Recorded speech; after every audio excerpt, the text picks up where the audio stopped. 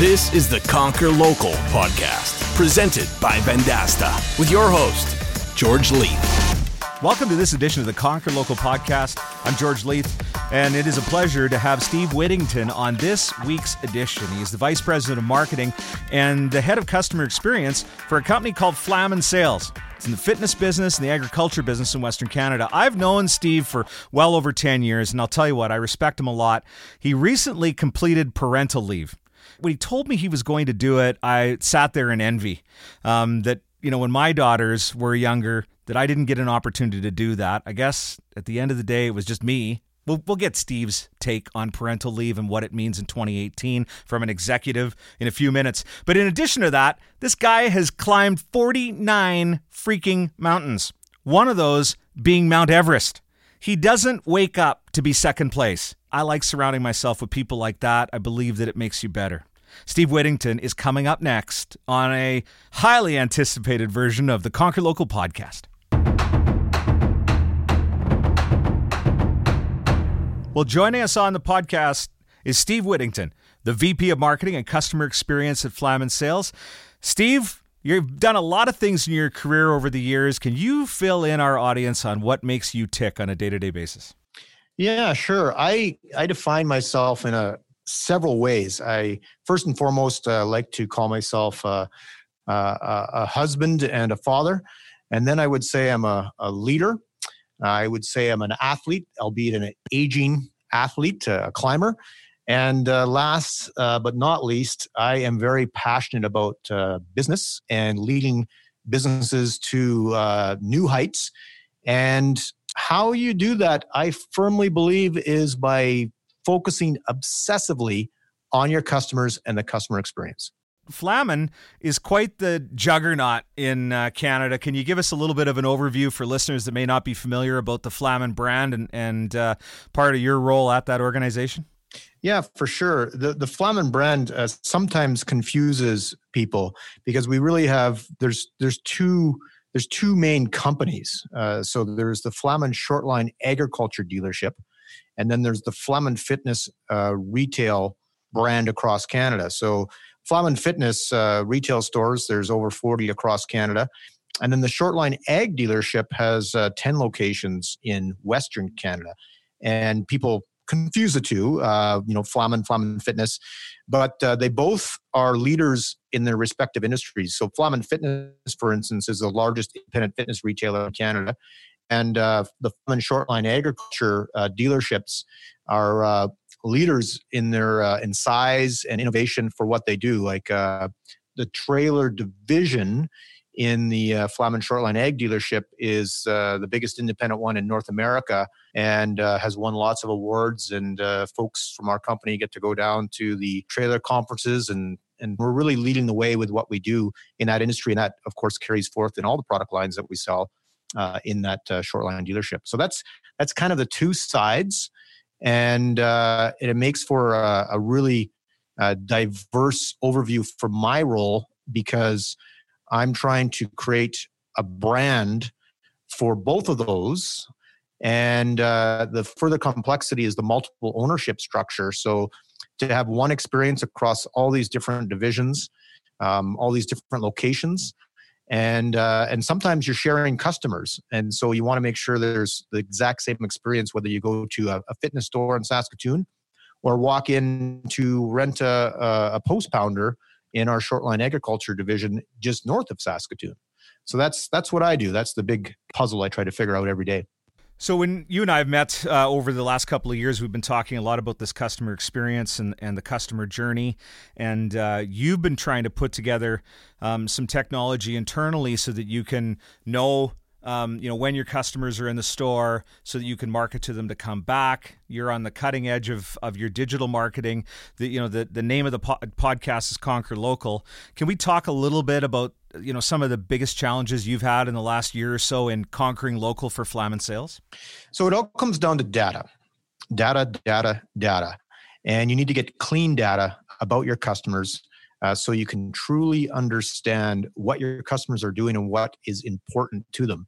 And then I have to amplify that across 40 plus locations in local markets. in different marketplaces and get that data to a store manager or to a salesperson so they can act on it and understand how they can, to use the podcast name, conquer local.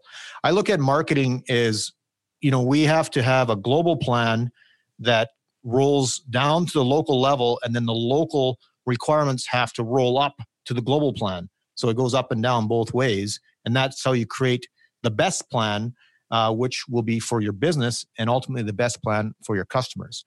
So to your point about how do we conquer local? Well, it's understanding the customers locally, assigning them to people, so key account management, and then managing that life cycle of the customer through data. One of the things that you said when we last met is that you were working on a customer service team that would be able to help some of your salespeople scale, because you have salespeople that are out in front of customers on the ag side face to face, but you're really looking to leverage technology to help that organization be more effective. That's right. So we have a problem. We have too many leads and we don't have enough salespeople. It's a good problem to have. Yeah. So what happens is you end up underserving a lot of people, which creates a bad experience. So what do? Well, you've got your top salespeople. We have salespeople that do $4, $5, $6, $7 million per person in sales. So the ones that are in that range are very strategic about the accounts that they will engage with and talk to. So you get a customer. And all customers are important to us, not just the one that's going to drop $50,000 on some ag implements. But you get a customer that's looking for some water fittings, and they're talking to one of those $7 million a year salespeople. Well, how much time do you think they're going to give to that person for $200 worth of water fittings? Not a lot. And because they get paid based on their sales volume, and they eat what they kill. So the smart ones are going to go towards the bigger game. So you need to do a couple things. And what we did is we're creating, and we're still in the process of it. It's part-time right now, and it's about 8 people, a customer success team. And that customer success team is filtering a bunch of those initial inquiries, warming them up, qualifying them, and only handing off the bigger fish as needed. And then dealing with a lot of that low-hanging fruit or small transactional type stuff. And we're expanding on that team and having a lot of success with that. And the sales team, the smart ones, the most successful ones, love it because they're no longer having to deal with inquiries that aren't a good return on their time. And what a salesperson would say is a waste of their time, but it's a return on their time, right? Yeah, it's really interesting how you solved that problem, and what we've discussed with other guests, and it brings me back to Matt and Quang from the Alexander Group, is you're using a different sales motion so that there is a great experience for that customer, because even though they want some water fittings, it could be a big customer, and you don't want them to have a bad experience just because it's out of alignment with what the salesperson's commission plan might look like. That's exactly it. And I think if all retail operations, instead of having, saying, okay, well, we've got transactional customers and then we have relationship customers, and you really want to focus on the relationship customers. And you'll see sales training that goes along that way, like really figure out who your relationship customers are and focus on that. And I'm like, you know what? No, I don't agree with that. If all organizations focused on every single customer as a key account, that you were there to solve their problem and help them along the way, what additional business would you get? And what kind of experience would you create? And so, how did we figure out how to do this? We looked at the data. We looked at how many people, weren't engaging with us further. Okay, how many customers do we do business with that just buy that initial thing? Why? Why do they only buy one thing from us and don't come back for 3 years? And when you can now do more research, you can see on Facebook that this guy's a great big farmer. What the heck are we doing here? We didn't treat them as a key account. It's really interesting. Coming back to that data, I've always been impressed with, and you'll remember that almost 3 years ago, you and I had a discussion and you were obsessing about the customer experience then. There's an edition of Masters of Scale podcast where they have the CEO of Airbnb, and he talks about how they built that company, and they had, here's a 1-star, here's a 2-star experience, here's a 3-star experience. What would a 4-star experience look like? What would a 5-star experience? What would a 10-star experience look like? And it sounds to me like you're using this to drive better experience, but at the end of the day, you're also realizing how to make the organization more efficient. Yeah, I've used that example as well in our training. But one thing I say is, here's a challenge. Often, when organizations get a customer that is a 10 out of 10 experience, you had to pay a really steep price for that 10 out of 10. Because what happened is that you messed up, and then you went back and you really went overboard to fix your mess up. And now you made it 10 out of 10. And I would rather get consistently a whole bunch of 9 out of 10s all the time, because that costs the company less instead of going overboard to create 10 out of 10s. So that's my take on that as an aside. But what we've learned is that it's pretty easy to consistently get that 8 to 9 out of 10. And it's the little things that matter. And again, it's a bit of using simple AI. You can take unstructured data and put structure around it. And here's a good example. I wanted to know just recently how many of our phone calls were considered leads by using AI. So, you can describe the recorded transcript and you listen to it, and then there's a whole bunch of keywords in there, and then, okay, good, that's qualified as a lead. And then you listen to it, you verify it, you're like, yeah, no, this computer's smart, AI is smart, yeah, that's right. Okay, and then I'm like, well, how many times do we thank our customer at the end of the call? And so this is what I found. Consistently, 95 to 97% of the time, no matter our division, so we've got grain cleaning trailers, agriculture implements, fitness, service, rentals, no matter the division, when our call recording software scores it as a lead, a hot one, our sales team thanks them like 95 to 97% of the time. They know it's a lead, so they thank you for the call, right? Well, then when it's not scored as a lead, because it's more of an information gathering call, they're like, hey, I wanted to know this. Could you help me with that? And they're like, yeah.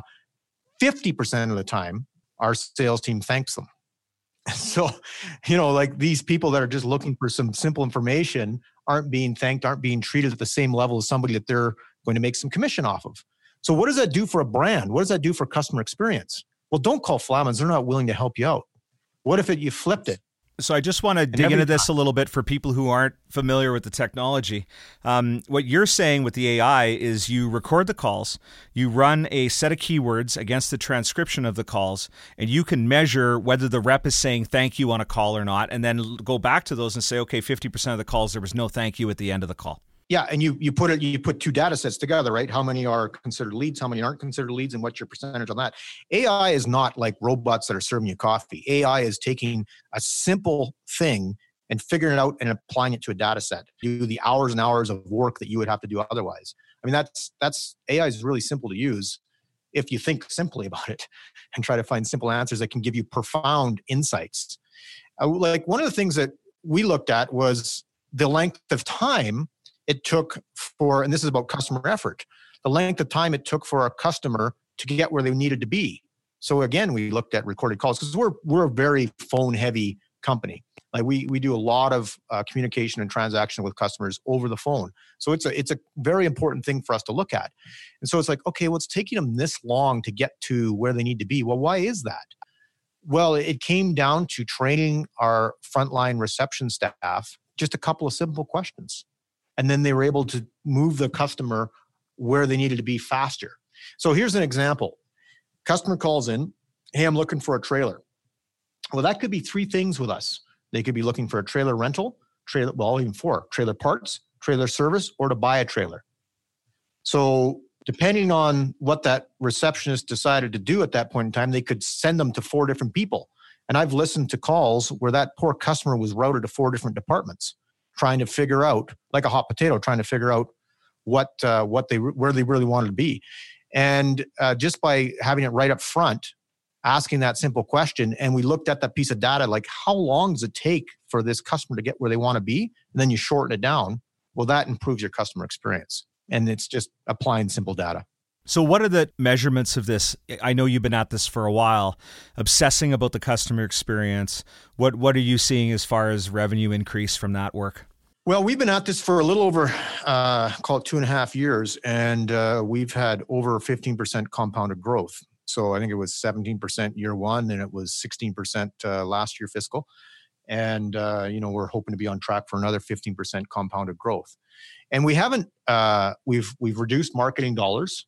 We've added a few salespeople to deal with the increased lead volume.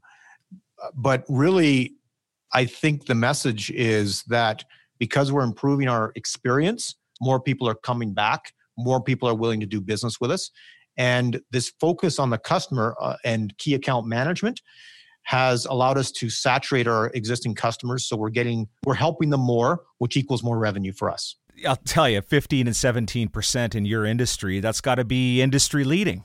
Well, certainly considering the economics we've gone through the last few years, yes. There's another thing that you feel very passionate about, and that is that there's this leadership gap. Can you talk a little bit about the leadership gap that you see? Yeah.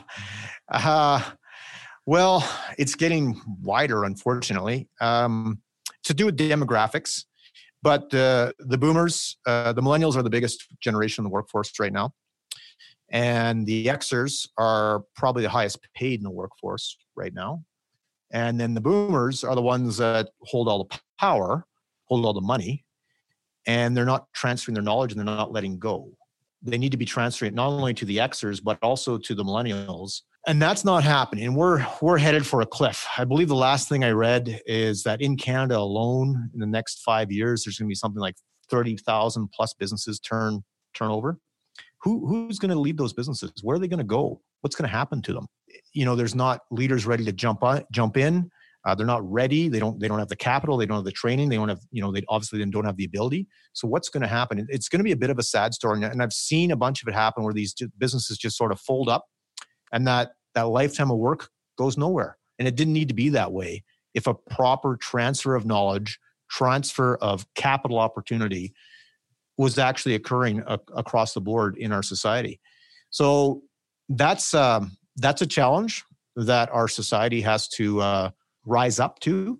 And I'm just talking specifically on business, but I mean, you look at nonprofits, you look at government, this is across the board. It's a challenge, and it's to do with the generation sizes. Now, it's really interesting. Just this Friday night, I was storm stayed in the Toronto airport, sitting in the Plaza Premium Lounge for my third time that day, and I met a gentleman from Edmonton who was telling me that he was in the process of retiring from his engineering firm that he'd had and built to a $110 million company. And I asked him how long that transfer period has taken, and he says it's a 10-year process for him to move that company to his 5 managers. He's still going to have a stake in it because he feels that some of them aren't ready yet to take up that leadership. And it seems to be an ongoing story that we're hearing. Yeah, and he's one of the progressive ones. A lot of folks, they all of a sudden say, oh, well, I'm going to retire. And they start thinking about it 2 to 3 years before they're retiring.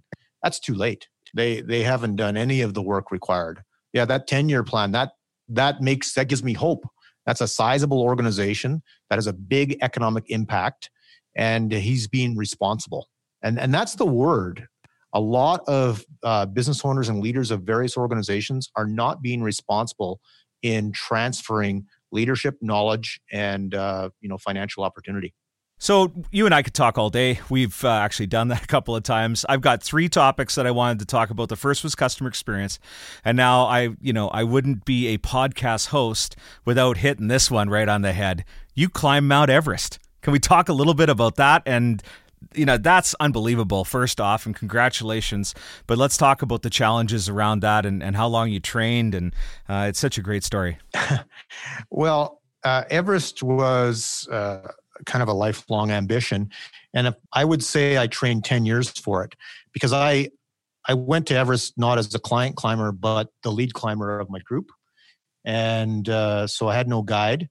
And I wanted to make sure that I had the ability to get myself up and down that mountain under my own power and not be dependent on anyone because the risks were so high. And now I haven't summited 50 mountains yet. I've summited 49. I'm hoping to do the 50th one this year. And every mountain that I approach is a project, and you have to have risk analysis. And the risk analysis is crucial because the consequence is often fatal. So when you look at all this, what does that relate back to your life? For me, what it does is it brings clarity. I understand impact. So when I'm in the mountains, every moment matters. And the challenge is that we don't live our life that way, or at least I don't, when I'm back in the real world. And I remind myself of that by going back to the mountains and getting that clarity about really living in every moment to bring my best foot forward. And, try to create consequence, because there is that in the mountains where it isn't in real life. Yeah, Everest helped me understand what I'm capable of, and helped me understand that I never want to go back and do it again. Just one time. That's it. Just one time. That's good enough for me.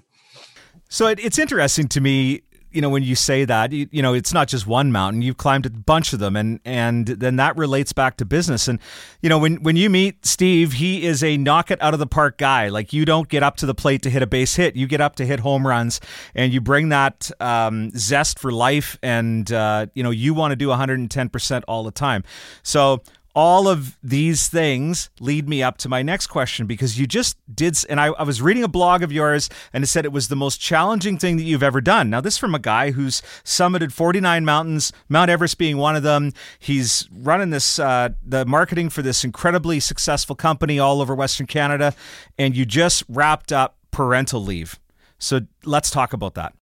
Well, if you want equality in our society, you have to walk the walk, not just do the talk. And I believe that our society will be better if we truly have equality between the sexes. And one of the biggest ways to do that is by truly sharing the workload when it comes to raising a family. And there's lots of stats around how the careers of females get sidetracked due to them taking maternity leave, the pay gap. And I mean, there's a bunch of different factors around that, but the responsibility around raising children is one of the biggest factors. So beyond the equality in your society, there's also quality of your life and quality of your kids' lives. Being an engaged dad at a whole other level made me a better person, and it's going to be more beneficial for my children.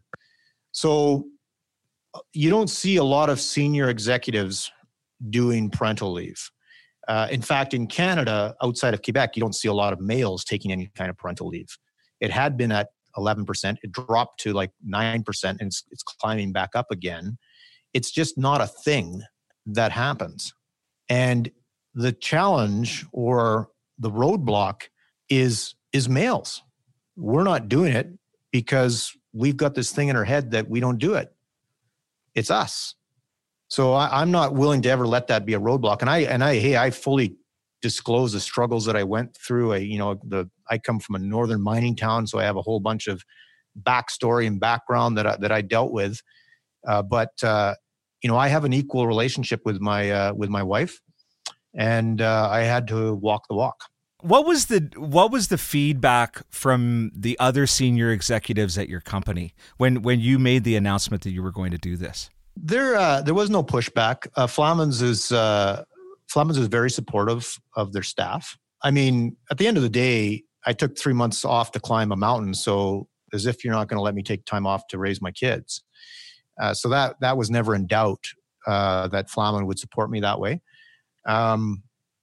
Really, though, that the big thing that I see happening is the younger generation. So the young men at Flamans, the vice president took parental leave. So now it was okay. And a bunch of them started taking parental leave. And I know there was one gentleman that was deciding to take parental leave, and he hadn't announced it till he found out that I was doing it. And then he told me he felt okay because he knew I was doing it. And I've always believed that leaders have to lead. So if you want this kind of thing in your society, you have to lead. It made me a far better person. I really, truly appreciated what my wife does around her household because it totally 110% fell on me. I didn't understand the mental energy of running a household. I kind of like, I'm a professional project manager. I lead companies, yada, yada, yada. Like, how hard can it be? Well, it's freaking hard. It's a lot of work. And certainly when you got 2 kids, you're playing shorthanded. They're outnumbering you, So it's tough. It's tough and it's stressful, and you have good days and you have bad days, and it's just really underappreciated in our society by a lot of males that are old, male and pale, right? Like that old boys club just doesn't quite get it. What was it like for the kids when you went back to work?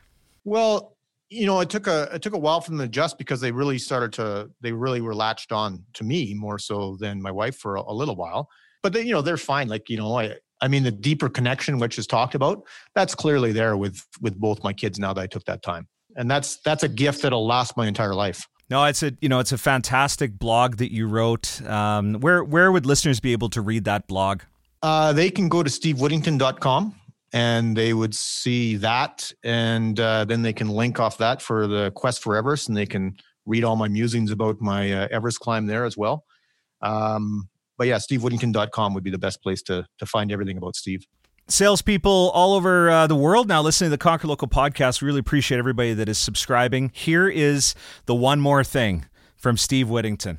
And I wouldn't be an interviewer if I didn't dig into this, because Steve probably gets called on by more people trying to sell him stuff than any guest we've ever had on the program.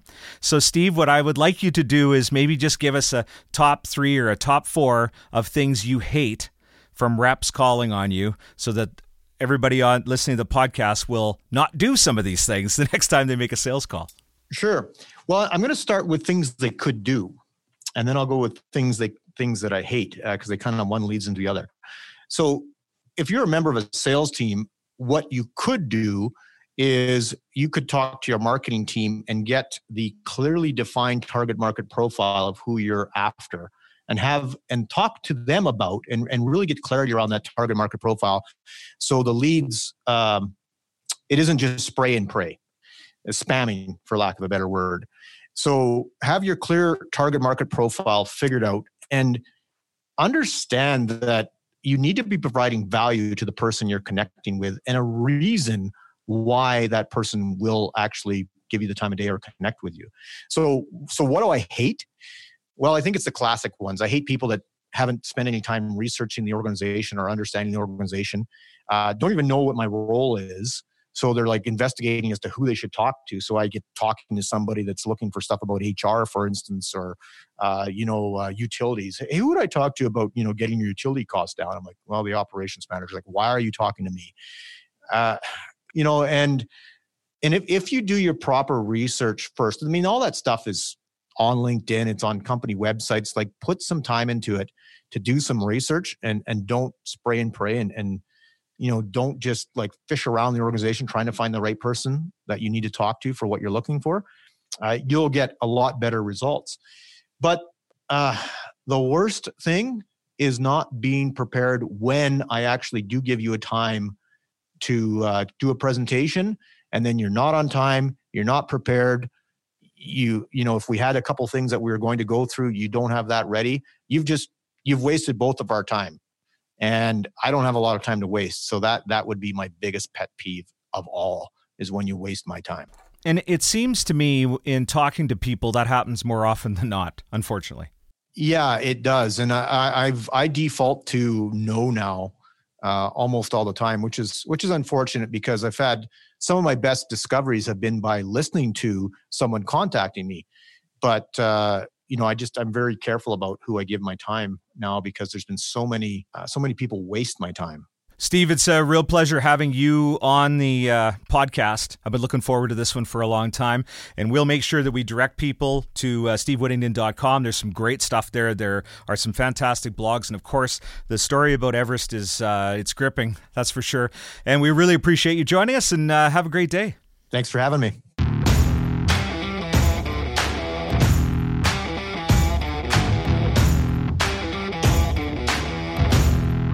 Well, I'm sitting here blown away by his takeaways from the parental leave.